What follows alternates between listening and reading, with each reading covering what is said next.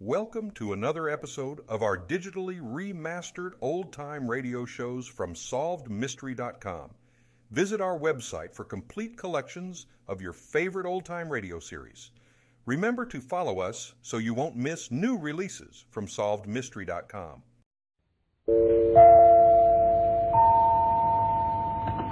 Yes? Who is this? It's me, Sam.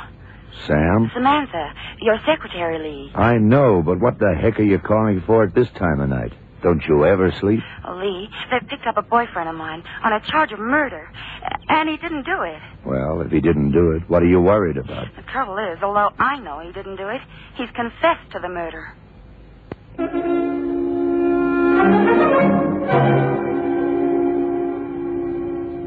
Goodyear presents The Sounds of Darkness.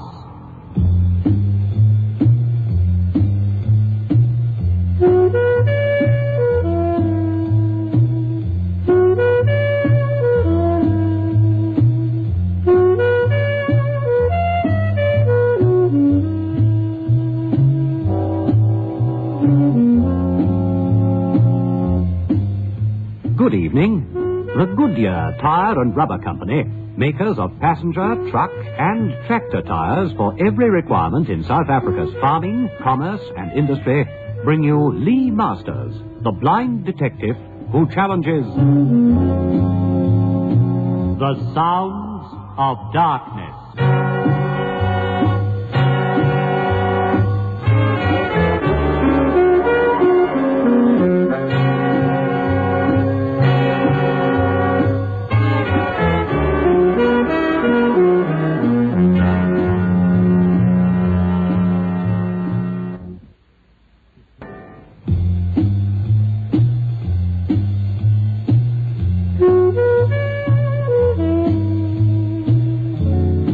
In tonight's Sounds of Darkness, you will hear Tony Jay as Lee Masters, James White as Johnny Bridges, and Elaine Lee as Samantha Darlington.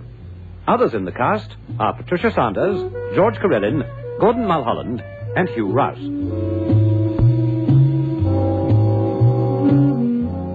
Now let us join the world of Lee Masters in tonight's Sounds of Darkness, learning the hard way.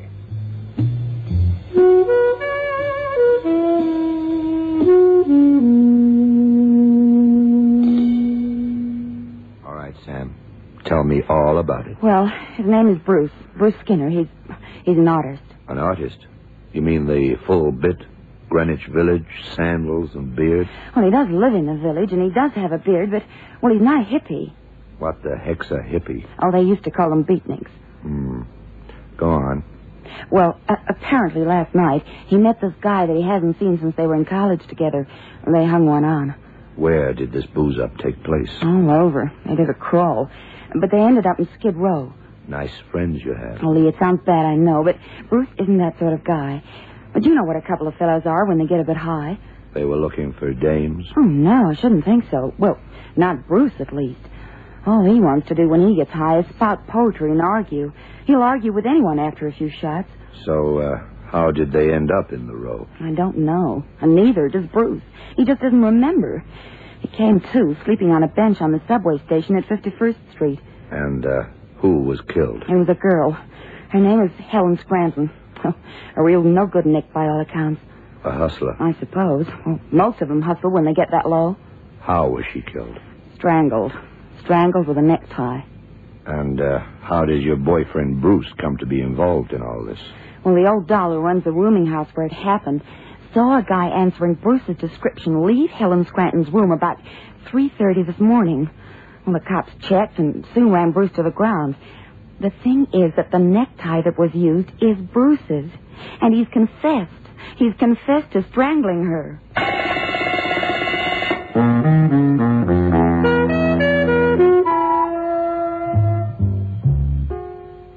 Okay, Johnny. Now, here's the score as far as I've been able to ascertain. Helen Scranton, vagrant. Practically a human derelict. Certainly no looker. Found strangled with a necktie. The necktie belongs to one Bruce Skinner. Artist, no permanent employ. But otherwise, no record. Seems to be a pretty regular sort of guy. Last night, he meets up with an old college chum. They go off on a bender together. Skinner passes out around 2 a.m. Wakes up on a subway bench. According to him, he clearly remembers strangling a skinny brunette. Yeah. A brunette who was wearing blue hipster slacks and a white sweater. A perfect description of Helen Scranton. So, what's the problem? The problem, Johnny, is feminine intuition. Are you kidding? Don't knock it till you've tried it. I'm a firm believer in feminine intuition. But who's had the intuition? Sam. Huh? Our pretty little secretary, Samantha Darlington, whom you fancy like crazy. How does she come into this? She knows this Bruce Skinner. She's convinced he didn't do it. How is she convinced? Because he's not a guy like that. Oh, no. Oh, yes. And I believe her. Have you spoken to the guy yet? No, not yet. I intend to right away. But I've spoken to Sam, and that's enough to get me interested in the case. Where's he being held? 5th Precinct. Let's go over and have a word with my friend, Lieutenant Evans.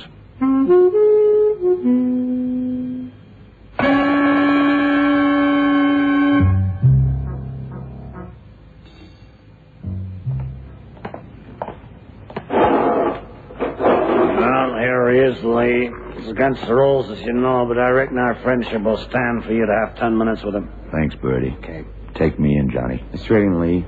No step. Bunk 3 feet to your right when you're in. Thanks. Gee, do you have to slam that thing like that? You got a head, boy? Oh, you have to be kidding. Heads I haven't got, but delicately veined balloons filled with throbbing pain tissue. These I have 2 of. For want of a better word, we'll call them heads. I'm Lee Masters. Oh, yeah? I heard of you. You're the blind guy that Sam works for? That's me. She drag you into this? In a way. Well, that's no use. Don't ask me why I did it, but I did. I've never even set eyes on the broad before, so help me. But I must have done it. Why? Because I remember doing it, and I gave a perfect description of her, and they found my tie around her throat, so I have confessed. So Sam tells me. Look, Buster, if you did it, you deserve to burn, and I wouldn't even ask for clemency for you. Sure. But there's something that smells here. That is, apart from your booze-soaked breath. Well, yeah, do I still smell of the stuff? I have very sensitive nostrils. Tell me what you remember. I understand you passed out in the early hours of this morning. Yeah, I don't know that I passed out. The last thing I remember is arguing with Red, the barman in Casey's bar just off Broadway. Yeah, I know the place. You picked a fight with Red? He must have been looking for trouble. Red knows me. I always look for trouble when I'm high. Go on. Start from the time you first met this friend of yours. Okay. Well, I get to exhibit at a little gallery in the village every now and so often. I've been around there, and they sold a painting of mine. I was very surprised, see? Why? Are you a bad artist? Oh, no, I'm a good artist. Very good. That's why I was surprised. The public isn't really ready for work of my caliber yet, you see? Yeah. Anyway, I got the dough, and I was walking out into the street when this guy calls to me. At first, I didn't recognize it.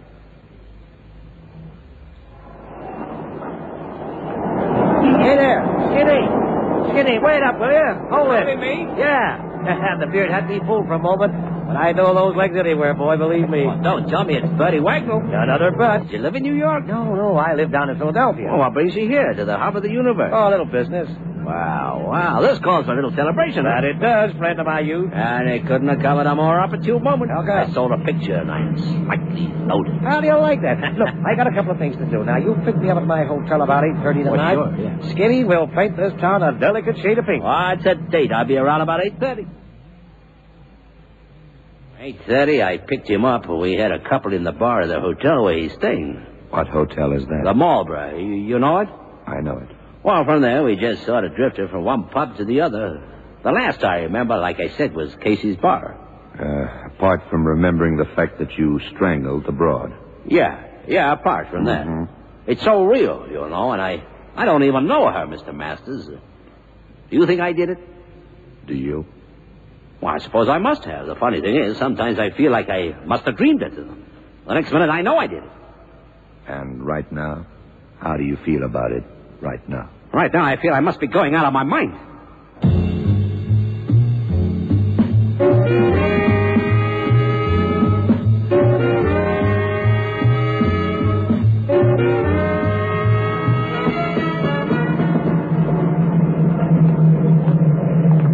This the hotel? Yeah, this is the Mulberry, where Brady Wagnall lives. Okay.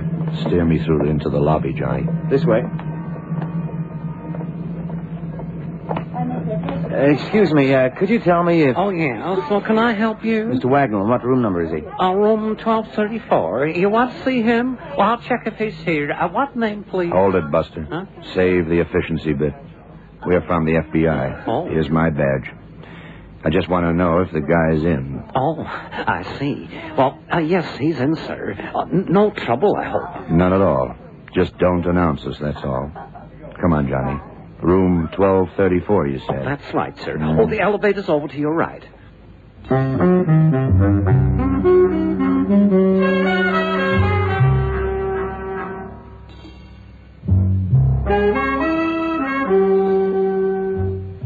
Knock again.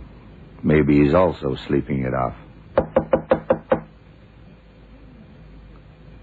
No answer. Must be out. Funny. Hang on a minute. I got keys here for all kinds of locks. Here, try a couple of these. Okay. This one usually works on hotel rooms. Hey, right first time, as usual. Jealousy will get you nowhere, son. Yeah? What is it? Hey, what's going on here? FBI. We knocked. There was no answer. I was learning. I'm busy learning Spanish. I got a job to do in Mexico in a couple of months. Something I can do for you? Yeah. We're looking into a killing in which a friend of yours seems to be involved. Oh, you mean Skinny? Ruth Skinner. Is that a federal case? In a way. What can you tell us about it? Well, I can't tell you a thing, really. Nothing is that I haven't already told the police. I know it sounds screwy. I mean, Skinny just isn't that type of guy, but for my money, he did it. He killed this Helen Scranton broad.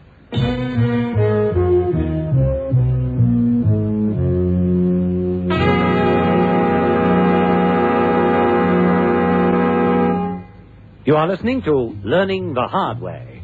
Tonight's Sounds of Darkness, brought to you by Goodyear, the greatest name in rubber.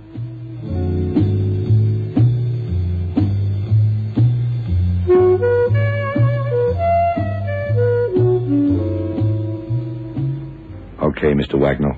Tell us your version of the story. Yeah, sure. I'll just switch off and put this junk away. Well, you see, now, what was like this?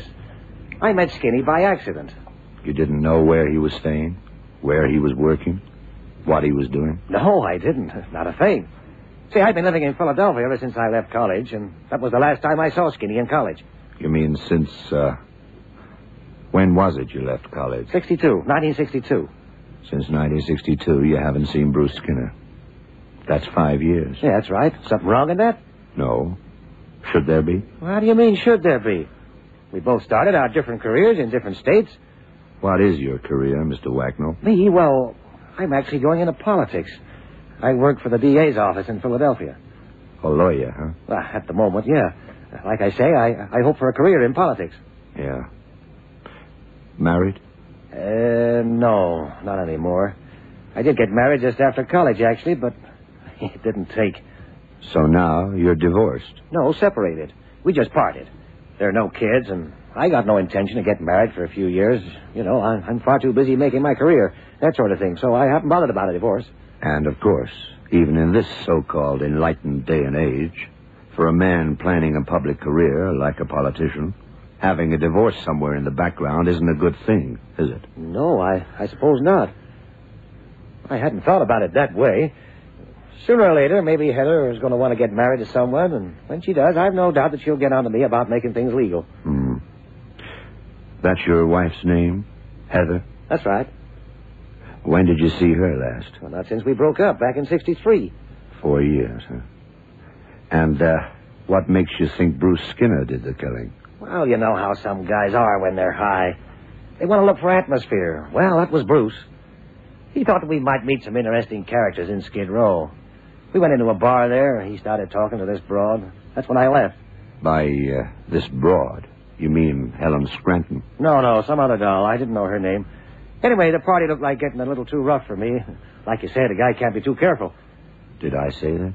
Yeah, you know, about divorce, scandals, that sort of thing. Yeah, that's right. So you left. Next I heard, they picked up Bruce this morning.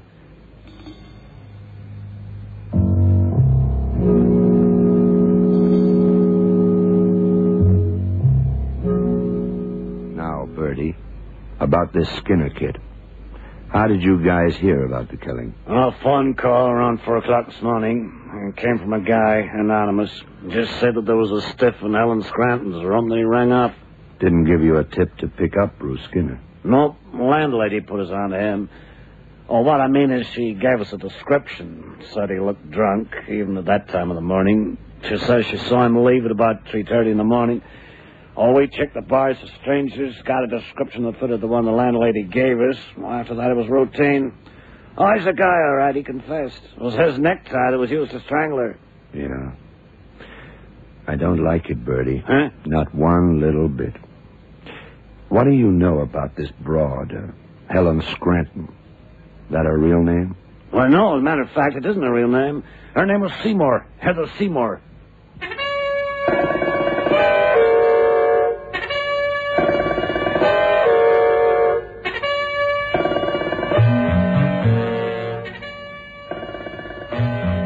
Oh, hi, Lee. Hi, Sam. Well, what did you find out? This Bertie Wagnall seems to be all he says he is. Up-and-coming young light in DA's office in Philly. He's lived there since 62. He did marry, and they did split up with no hard feelings in 63. Oh, for my money, he's clean. I wonder. Something smells in this case. You know that, Sam? And his wife's maiden name? Archer. Her name was Heather Archer. All I know, Lee, is that Bruce can't have done it. You know something? I've talked to the boy. I'm inclined to agree with you. And what's the answer? Another Skid Row character did it? Oh, I don't think so. You see, there's the landlady's description of the guy who left the room at 3:30 in the morning. I've spoken to her, too. And that was definitely Skinner that she saw. He was for sure in that girl's room at 3 in the morning. But he remembers nothing about that. No. The last he remembers is in Casey's bar, just off Broadway. I've spoken to Red, the barman there, and Bruce and his pal left at 1:30. Now, the funny thing is that Red says he didn't seem so canned to him. Oh. Yeah, he knows your pal, Bruce. And according to Red, the guy wasn't all that drunk. Odd, yeah, but not drunk. Oh, what's that supposed to mean? I don't know, Sam. One or two little things worry me about this whole business.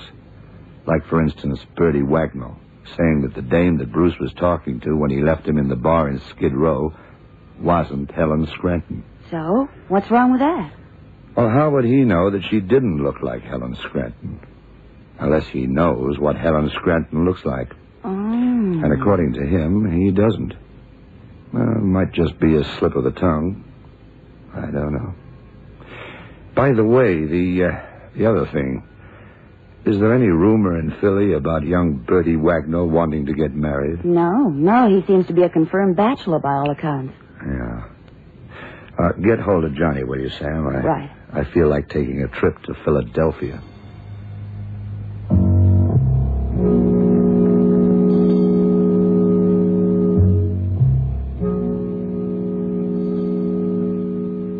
Gentlemen, can I be of assistance? FBI. Oh. Here's my badge. Oh, I see. Yes, sir. Now, look. I want you to find for me the original document registering the marriage of one Albert Wagnall, 1962. You got that? Yes, sir. Right away, sir. One moment. I'll get it for you right away. I still don't get it, Lee. Sam checked on this. Why do we have to come all the way to Philadelphia to check again? Because, Johnny, this Wagnall guy is the guilty one in my book. I have a hunch he knows Helen Scranton.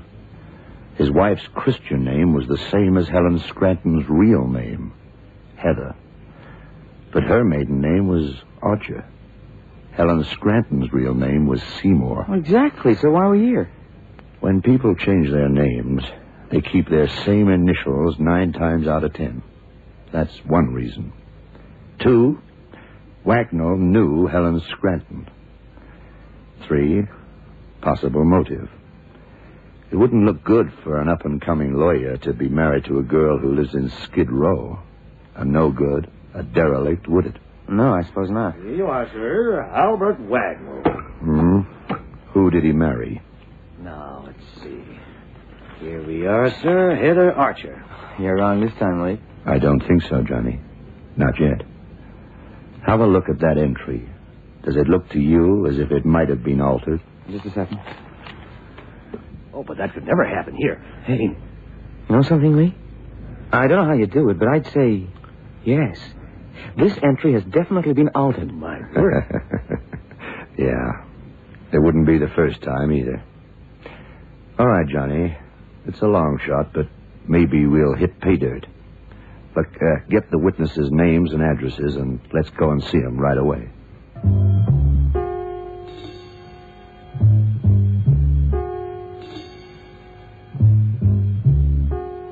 No, Mrs. Webley, we are from the FBI, but it isn't any sort of trouble for you. Oh, well, what is it then? Back in 1962, you were a witness down at City Hall.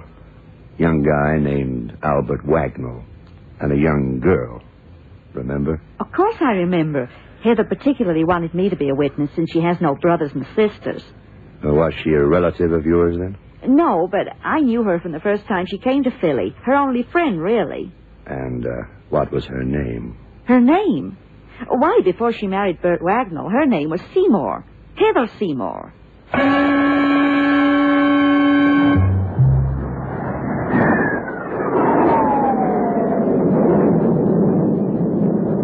How long before we hit New York, Johnny? 30 minutes.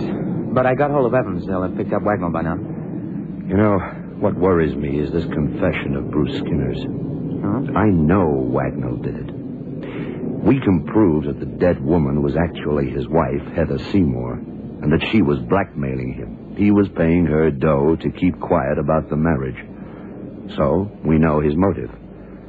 But how did he manage to get Bruce Skinner to confess? Wait a minute. See, when we first went into his room... We knocked. There was no answer. I was learning. I'm busy learning Spanish. That's it, Johnny.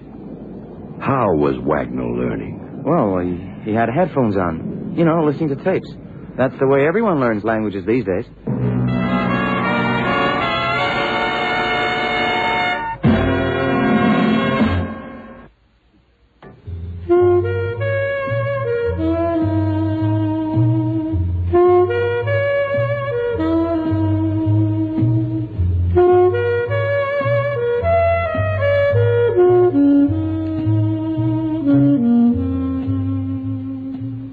Sorry, I didn't think. You're supposed to tell me everything that's going on. And when it happens, too. Not days later. If you told me about the headphones, I would have cottoned on to how Wagnall got Bruce to confess to a crime he didn't commit. Gee, I feel real bad about this, Lee. So you should. Anyway, it's over now. No harm done. Yeah, but I still don't see. Well, I'll tell you. Yeah. Now, listen. First of all, Bruce said the last thing he remembered was being in Casey's bar, right? Right. Right. But Red, the barman, said he wasn't so drunk. Odd, he said, but not drunk. Uh-huh. Well, right then, I thought Bruce had been drugged. Maybe our friend Wagnall slipped him LSD or some other hallucinatory drug. Bruce blacked out. Yeah. Wagnall took him to his hotel room, and the night clerk confirms this. And he gave him a dose of suggestion over those phones. Yeah. Yeah, he suggested that Bruce killed Helen Scranton. Actually, it was Wagnall who did it, of course. Mm. And Bruce was probably in the room, too. But out. That's how his necktie came to be used. So, Wagnall left him there. At 3:30, Bruce comes to. But not enough that he remembers anything. Well, he leaves the room, is seen by the landlady, and the rest you know. The rest I know. No, it was Wagnall's slip that first made me suspicious. Of course, he'd had access to the records, working in the DA's office, and he'd changed them. Well, let that be a lesson to you. A lesson? Yeah. You're my eyes. You must tell me everything, even the obvious things. If I hadn't remembered the conversation and thought there was something funny about Wagnall from the first, we might never have cracked this one.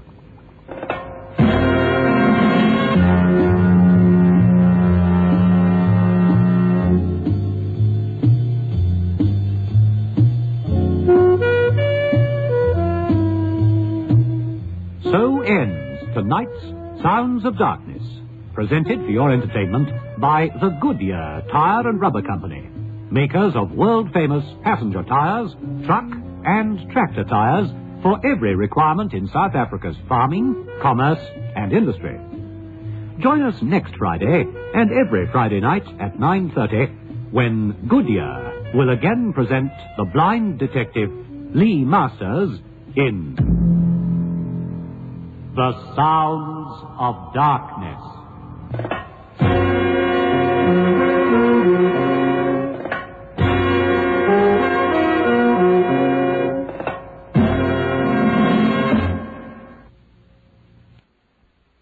Thank you for joining us and enjoying our digitally remastered old-time radio shows from SolvedMystery.com.